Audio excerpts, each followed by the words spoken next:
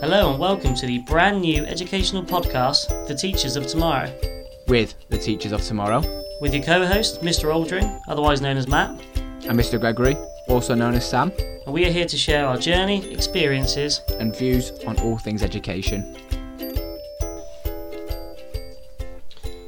Hey guys, and welcome back to the latest podcast episode, where today we're going to be covering the topic around PE and sports premium.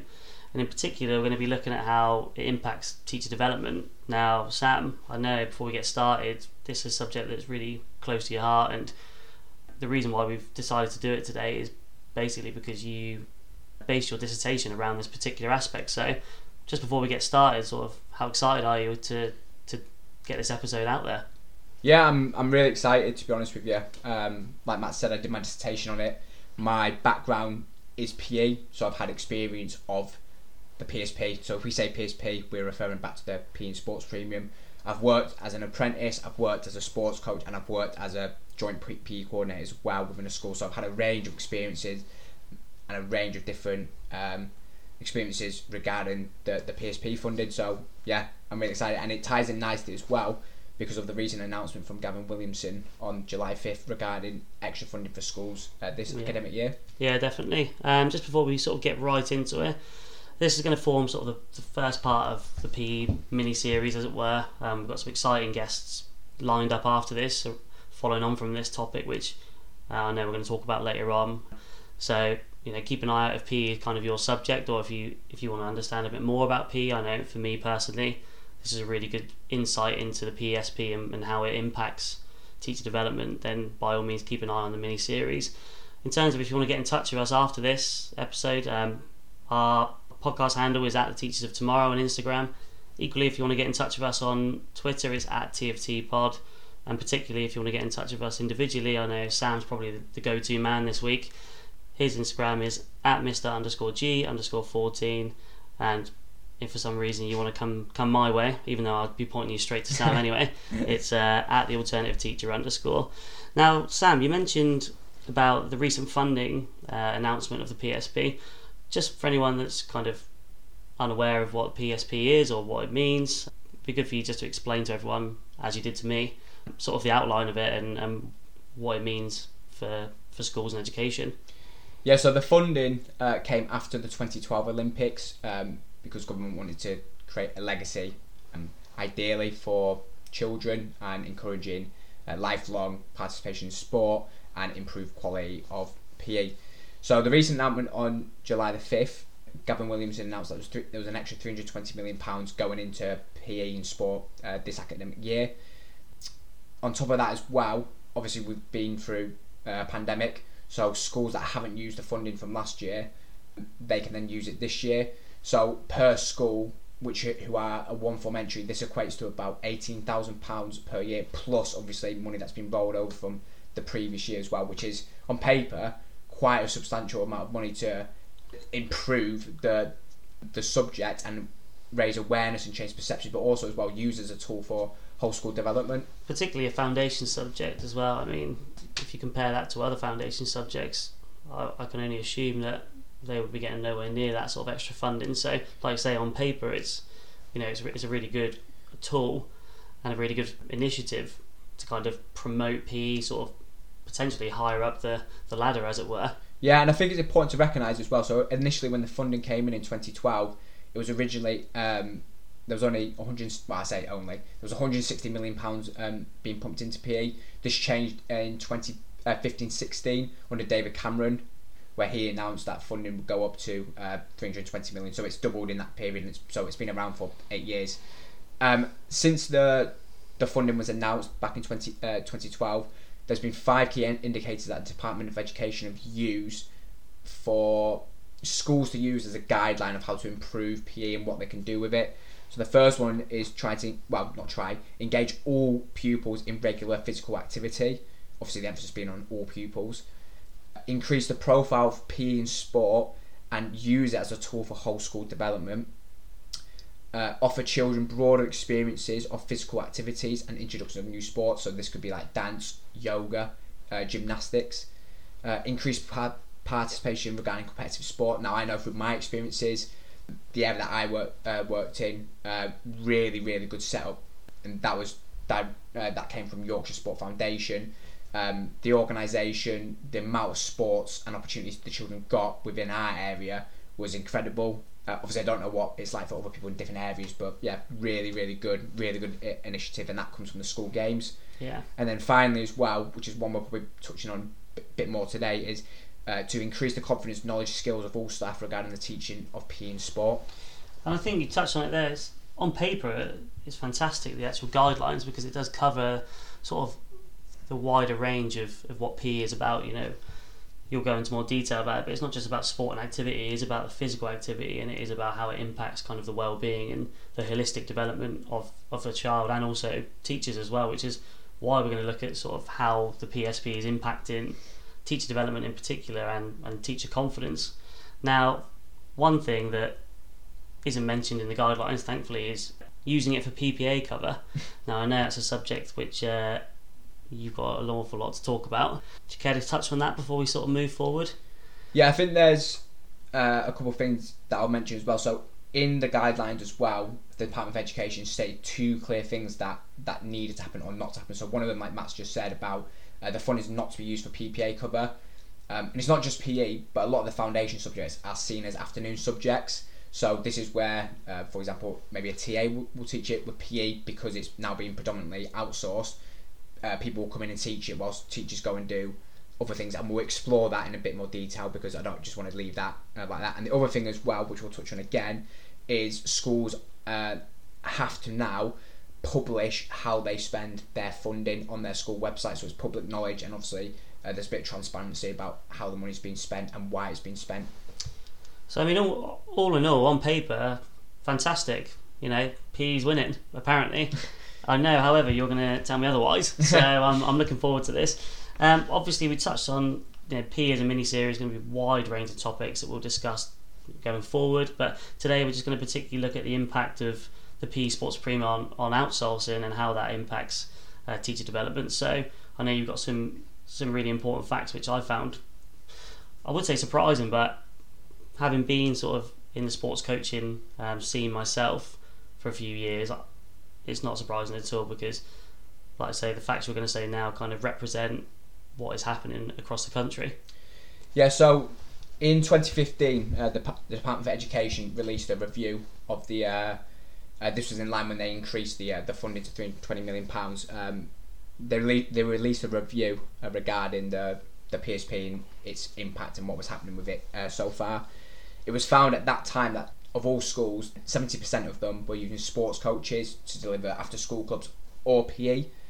On top of this as well, it was further found in this document that the reason why there was, one of the reasons why there's such a high proportion of coaches within the school system right now is because there is actually a lack of interview process. It was stated that schools could not specify qualifications they looked for when they were telling the review about what is it, why have you hired these people in. Only 38% mentioned a professional accreditation, and that could be a wide range of things. That could be like a level 2 dodgeball badge. Only 3% mentioned a teaching degree or a PGCE or a PE specialism regarding the hiring of these external sources, which kind of ties in to the next section that we're going to go on to, and how that's impacted on teacher development.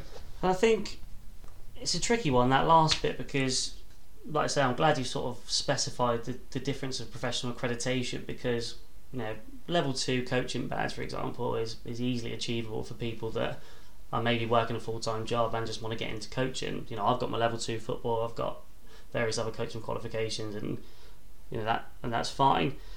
But again, I can imagine it's quite difficult for coaching companies to attract people who have got PGCs, for example, or QTSs that have spent 3 years focusing on teaching and then have decided to just focus solely on PE. So yeah, bit of a funny one, that, really, I think, for me personally, but I can understand. But I'm glad you've touched on the professional accreditation, and it links kind of to when we were at university completing our dance module. We had a conversation with a head of a dance college, and he was saying that in dance, there's no kind of professional board, as it were, or governing body which which monitors the standards of what they kind of need to meet. And I think that's the same as sort of the outsourcing. I think the outsourcing could potentially need a governing body that's going to monitor them qualifications and monitor the staff that are going into these companies. Yeah, and you've sort of started to touchline on like the lack of monitoring, as it were, because obviously we've said about the professional accreditation that could range from like a level 2 football badge, which is fine because at the level 2s at that level, at a junior level, that applies solely to recreational sports outside of school. The moment you step into school, you are required to have the knowledge of pedagogy, ideology, childhood theories, knowing how to manage children behaviourally, and having that understanding as well. I've got a question to come back for you on that one there. You have been coaching and working in the various PE roles for the last 5 years. Can you say to me that you knew things about childhood theories, pedagogies, ideologies before you came to uni? Okay. In enough detail? I'm just asking, playing devil's advocate. No, it's fine, because it's important to realise as well that when we talk about outsourcing, I'm not saying every single outsourcing company is a problem. The problem is it's not a national trend that enough outsourcing companies are doing the right thing. But I was really lucky with my outsourcing companies that I worked for, that I wasn't teaching PE. So when I left school, I was apprentice, and I was paired up with a qualified PE teacher, and I was working under him in the school. So I gained my experience, my knowledge for PE and the curriculum through that person. Likewise, when I went to my full-time job, originally I worked under the PE coordinator. So again, she was qualified as a teacher and a specialism in PE. Obviously, the following year, because of how well I'd done, they recognised what I'd done. I didn't take over from her, but I was joint PE coordinator. So, in answer to your question, I didn't obviously have the childhood theories, but I was utilised in the right way. But now, for example, like rather than staying on at sports coaching companies and not having that knowledge, I've done a primary education degree solely focused on ideology, pedagogy, perspectives, and my PGCE is a PE specialism within primary schools. So that's my answer to you, Matty. Yes, I was just sort of asking because you sort of painted a picture of your journey, and obviously now you've got a wider understanding, a greater understanding of the ideologies and that side of things. However, like I say, the previous 5 years, even though I know you were learning from a qualified teacher, you maybe didn't have that underlying knowledge, and I think it maybe sort of shows that as long as you've got a few senior members in particular company in positions that maybe have them accreditations, they can kind of feed that information and feed that knowledge down through. And I think that's the issue with outsourcing at the moment, because what happened to me was a niche in the market. It doesn't happen like nationally. As I said, there's a lot of research out there that sports coaching companies are turning up 5 minutes before a lesson with no planning, with no progressions, with no differentiation. Teachers then who are meant to be getting CPD are then having to step into lessons to manage behaviour, and they're not getting lesson plans and they're not getting progressions, so their development is not happening. And again, this problem stems from, like you said when you asked me, the lack of pedagogy and not having the relevant degree to back up the knowledge, because teaching PE is so much more than physical. It's not physical activity, it's not sport. Physical education is different, it's defined differently. It's about the gross and motor skill development of children. I agree, particularly PE is about, it's not just about sport. I've played sport my whole life, but do I know everything about PE? Definitely not. Yeah. And I think it is about getting these outsourcing companies, which I know, having worked with some that are very good at it, they've got mentoring programs and things like that, which do focus on a 6-week stint at a school with a teacher, a one-to-one, with the lesson plans, with the behaviour management skills, with the pedagogy, with the progress reports, and then the teachers can take them away and carry on their development and feel more confident going forward. And I think it is about sort of recognising that whilst we may have really positive experiences. The research is suggesting that that's not the case nationally, on the whole. So I completely understand sort of why teachers may be struggling to develop if companies aren't giving that platform and giving that advice. Yeah, and it's quite interesting that you obviously raise those questions, because like, I'm sat here thinking, so if that isn't a national trend and there are issues with outsourcing, so why are these companies being hired essentially? Why are they repeatedly being hired year on year, getting a decent amount of money for the work that they're supposedly meant to be doing? And I think a lot of it actually stems from university or teacher training. And there's a really interesting study by a guy called Harris, and he found that within his study that 43% of the teachers that he interviewed, they said that they found that the training was inadequate. Furthermore to this, a quarter of them had stated that they had less than 10 hours worth of PE training or development for their skills. So less than 10 hours, I mean, that's 9 lessons, and if you think about it, you get 2 hours per week, so that's 4 weeks you're covered for essentially. Yeah. Nowhere near enough to cover the broad curriculum that is actually in PE, and that needs to be covered throughout the year. And I think that lack of time and that lack of attention to not just PE but any foundation subject is part of the problem, and it moves on quite nicely to the pressures that maybe SLT are under. You know, with a narrow curriculum focusing on assessments around English and maths, a little bit of science, but even they're not assessed. You know, it's predominantly English, maths and reading at a primary level. How are they supposed to juggle sort of using the funding in the best way possible whilst taking the pressure off their teachers? Yeah, it's really interesting that you say that, because again, there's some really interesting figures from some prominent figures within PE who are really active on Twitter and really knowledgeable and insightful. That's Grant Huddleston and Victoria Randall.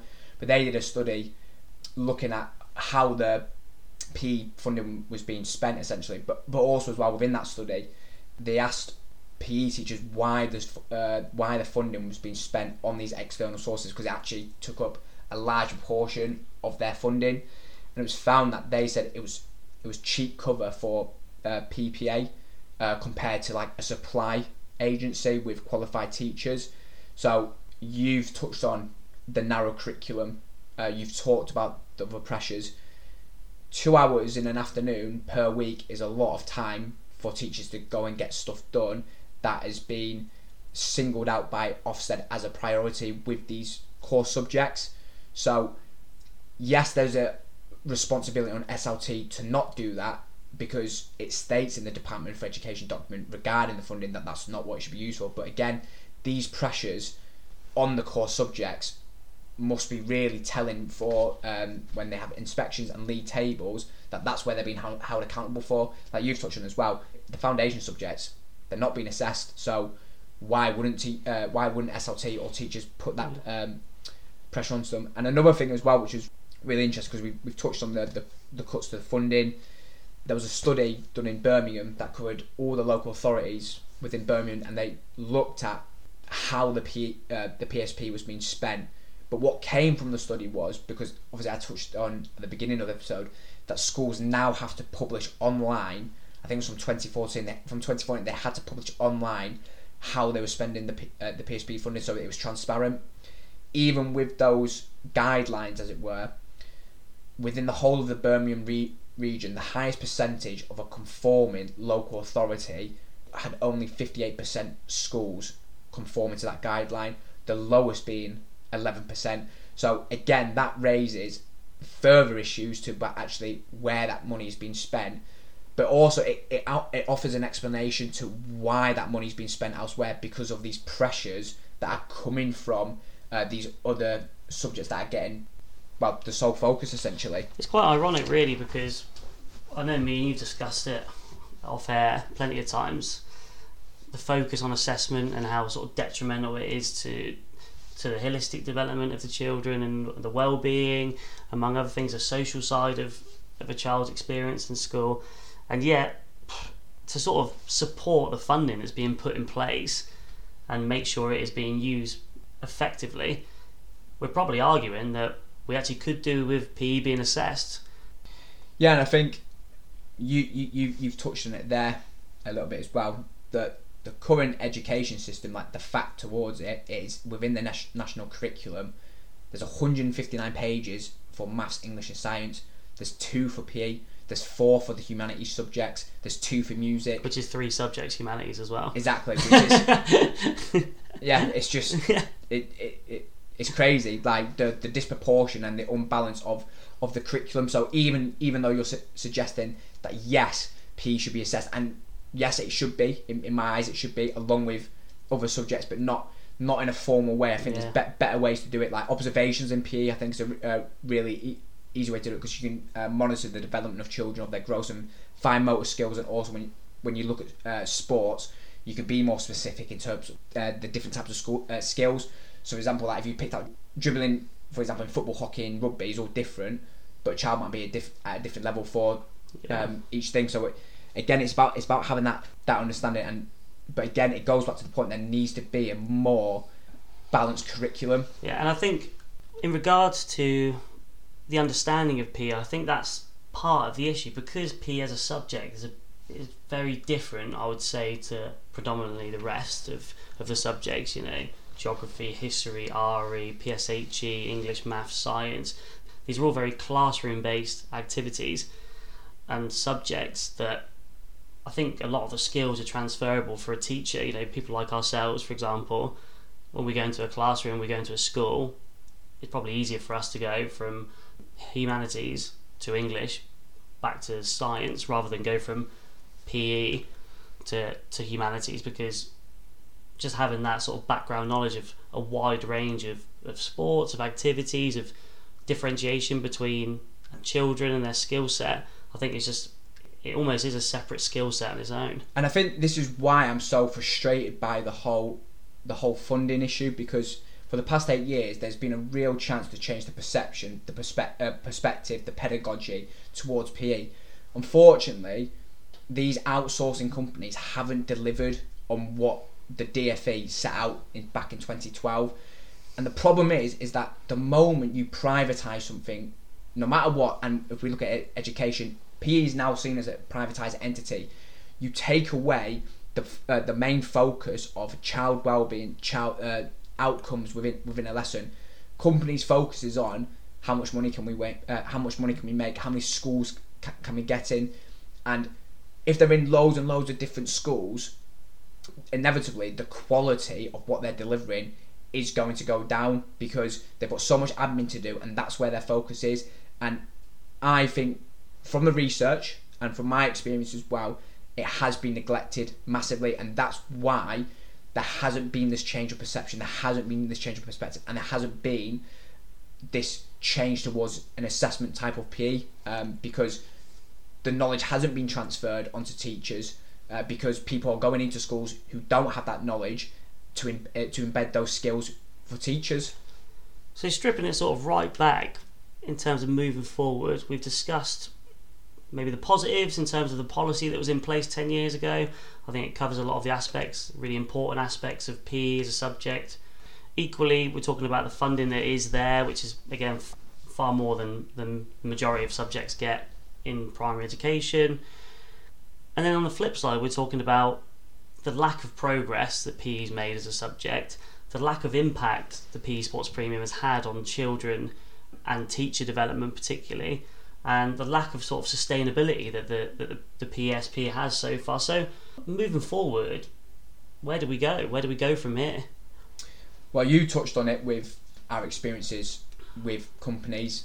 There are some very, very good external companies out there. Like the company that I've just worked for, they hire qualified or trainee teachers. So there are good options to hire in good outsourcing companies. But again, it goes back to the point, you have to have a good interview process for these companies, because you are spending your money on these external companies to deliver what the DFE has set out they want for PE to be, and what they want PE to be improved in. So yes, I feel that yes, SLT are under pressure, but I feel like they can help themselves by actually at the start asking the right questions towards these companies.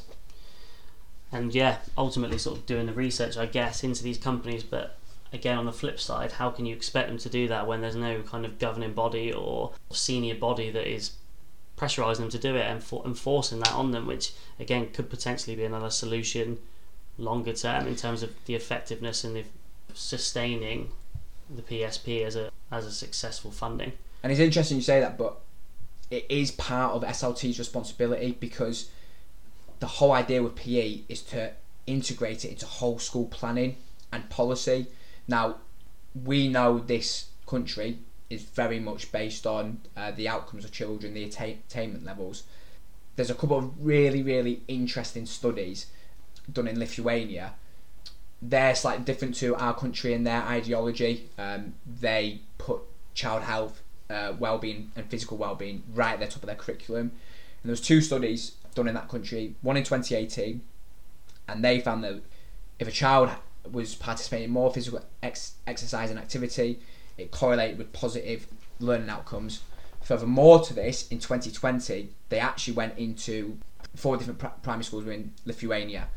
And what they found is that they wanted to deliver innovative physical education lessons. Now, what happened was, in these schools, physical education was delivered directly before maths. So what they did, they integrated maths into PE, and they integrated PE into maths. Now, before they concluded their results and stuff, prior to this, it was found that classroom-based activity may have a positive effect on academic achievement, cognitive function and behaviour also. There's also as well someone with strong cardiovascular fitness. This also correlates with mathematic attainment levels.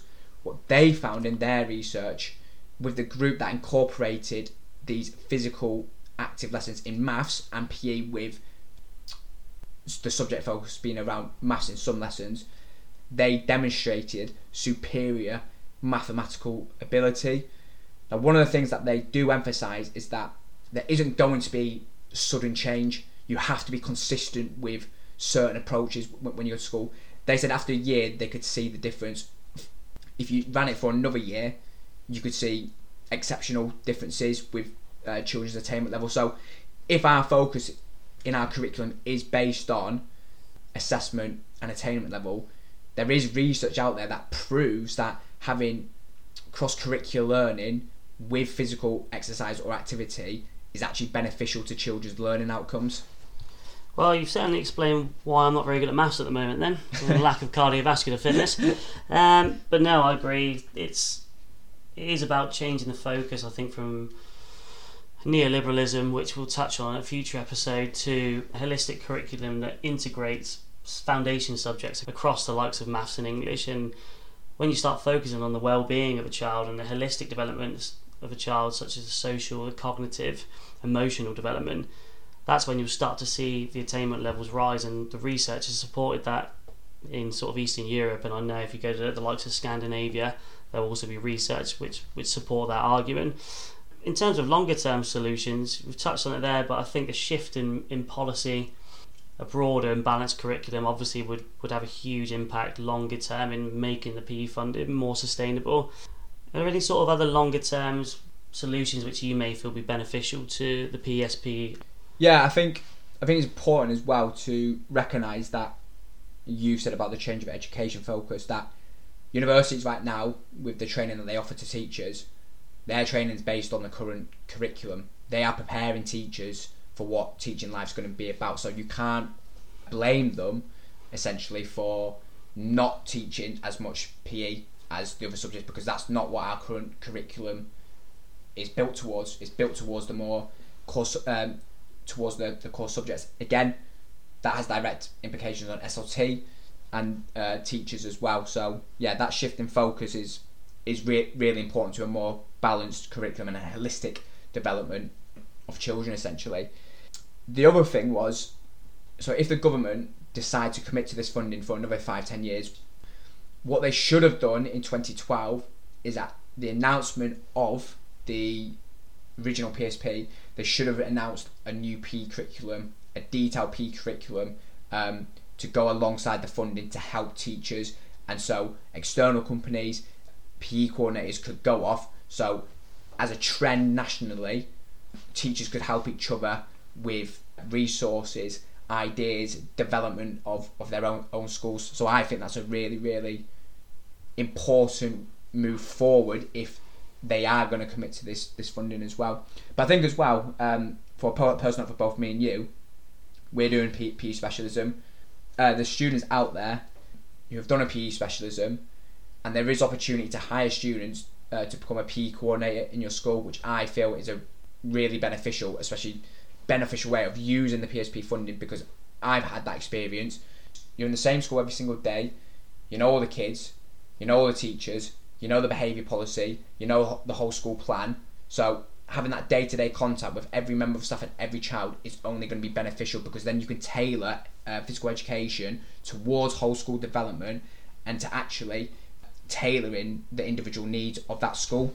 And in terms of teacher development, I think it's a really effective way in building that relationship with PE as a subject, because if you have a PE coordinator that's in the school full-time, part of the faculty, any of them questions which teachers may not be 100% comfortable with, they will go to the PE coordinator, and they'll probably feel more comfortable going toward the PE coordinator who can answer them questions. Well, they're in the same school every single day. They're not jumping to 3 or 4 different schools and having to do admin for other schools, so that's a really beneficial thing in itself. And it moves nicely onto our CPD recommendations section this week, because obviously you've touched on a few articles which are really good, which will be posted. Obviously a couple of the research papers from Lithuania. Also you touched on Harris in particular in his university training. There's just one which I want you to quickly understand before we finish off. In terms of changing pedagogy towards PE, there's a guy called David Kirk and another one called Ashley Casey, both main authors for something called model-based learning. Now, before we move on and finish off the episode, just want you to quickly outline what that is. Yeah, so there's been research produced by these 2 guys, essentially, and there's other people as well, like Victoria Randall, who's been a prominent feature towards this as well. It's about changing the pedagogy of PE. Rather than focusing just on the physical aspect of PE, it looks at the outcomes of social, cognitive, emotional, and obviously the physical outcomes of PE. So it's looking at the whole physical education of the child rather than just focusing on one aspect, because if you focus on all 4 things, you're developing the child hugely, and also it goes back to the point of developing the child holistically. I'll leave the research papers in for our CPD, and also we hope as well in the future with our tutor, he can come on and explain a little bit more about model-based learning as well. Yeah, and I think you've just said it touches on just integrating PE as a subject into a wider focus on holistic development rather than just the sporting achievement of children, which obviously is what we all want ultimately as educators. Like I say, moving on future episodes wise, we've got Dr. Tom Van Rossen, who's going to come in and talk to us about PE from an academic perspective, which will be really great. Also, we've got Sam's good friend Bodhi, who runs his own outsourcing company successfully, who's going to come and maybe discuss with us in greater detail what he actually does. I think as well what's important to highlight about Bodhi as well, so he works for the Yorkshire Sport Foundation, but also as well last year's change towards the Ofsted framework, they changed it to a deep dive, which I'm sure loads of SLT and head teachers are fully aware of it. Bodhi also offers mentorship towards head teachers of how to make sure PE, if PE is the chosen subject for a deep dive, that it meets the criteria of the Ofsted inspection framework. And we'll also be touching on the subject of dance. We've got an existing teacher, Liv Bowman, who's going to come on and have an interview with us about the impact of dance, maybe discuss whether it's actually a sport or an art, and just have a discussion about that, which would be really exciting. Now, this has been such an insightful episode, I think, not just for myself, but also for people listening. Now, we've touched on the CPD recommendations, but Sam, as we touched on at the start, has recently completed his dissertation on the subject, particularly the impact of PE in sports premium. And if you want to get in touch with Sam regarding his dissertation, which, by the way, he did get a first, so it is a really good read. I've read it, it's fascinating, and it backs up all the research that we've discussed today. Then get in touch with him on @Mr_G_14. Equally, if you want to get in touch with me, my Instagram handle is @TheAlternativeTeacher_. And most importantly, if you want to get in touch with either of us or the podcast, then get in touch with us on Instagram @TheTeachers of Tomorrow, or on Twitter at TFT Pod. Like I say, really excited to get this one out, Sam. Looking forward to getting the reaction of people and looking forward to hearing what people think. Yeah, just hope it's just insightful and gives people a bit more awareness and knowledge of PE and the subject, and hopefully we can start to see improvements. Let's see, fingers crossed, mate. Cheers, pal. Cheers, thank you.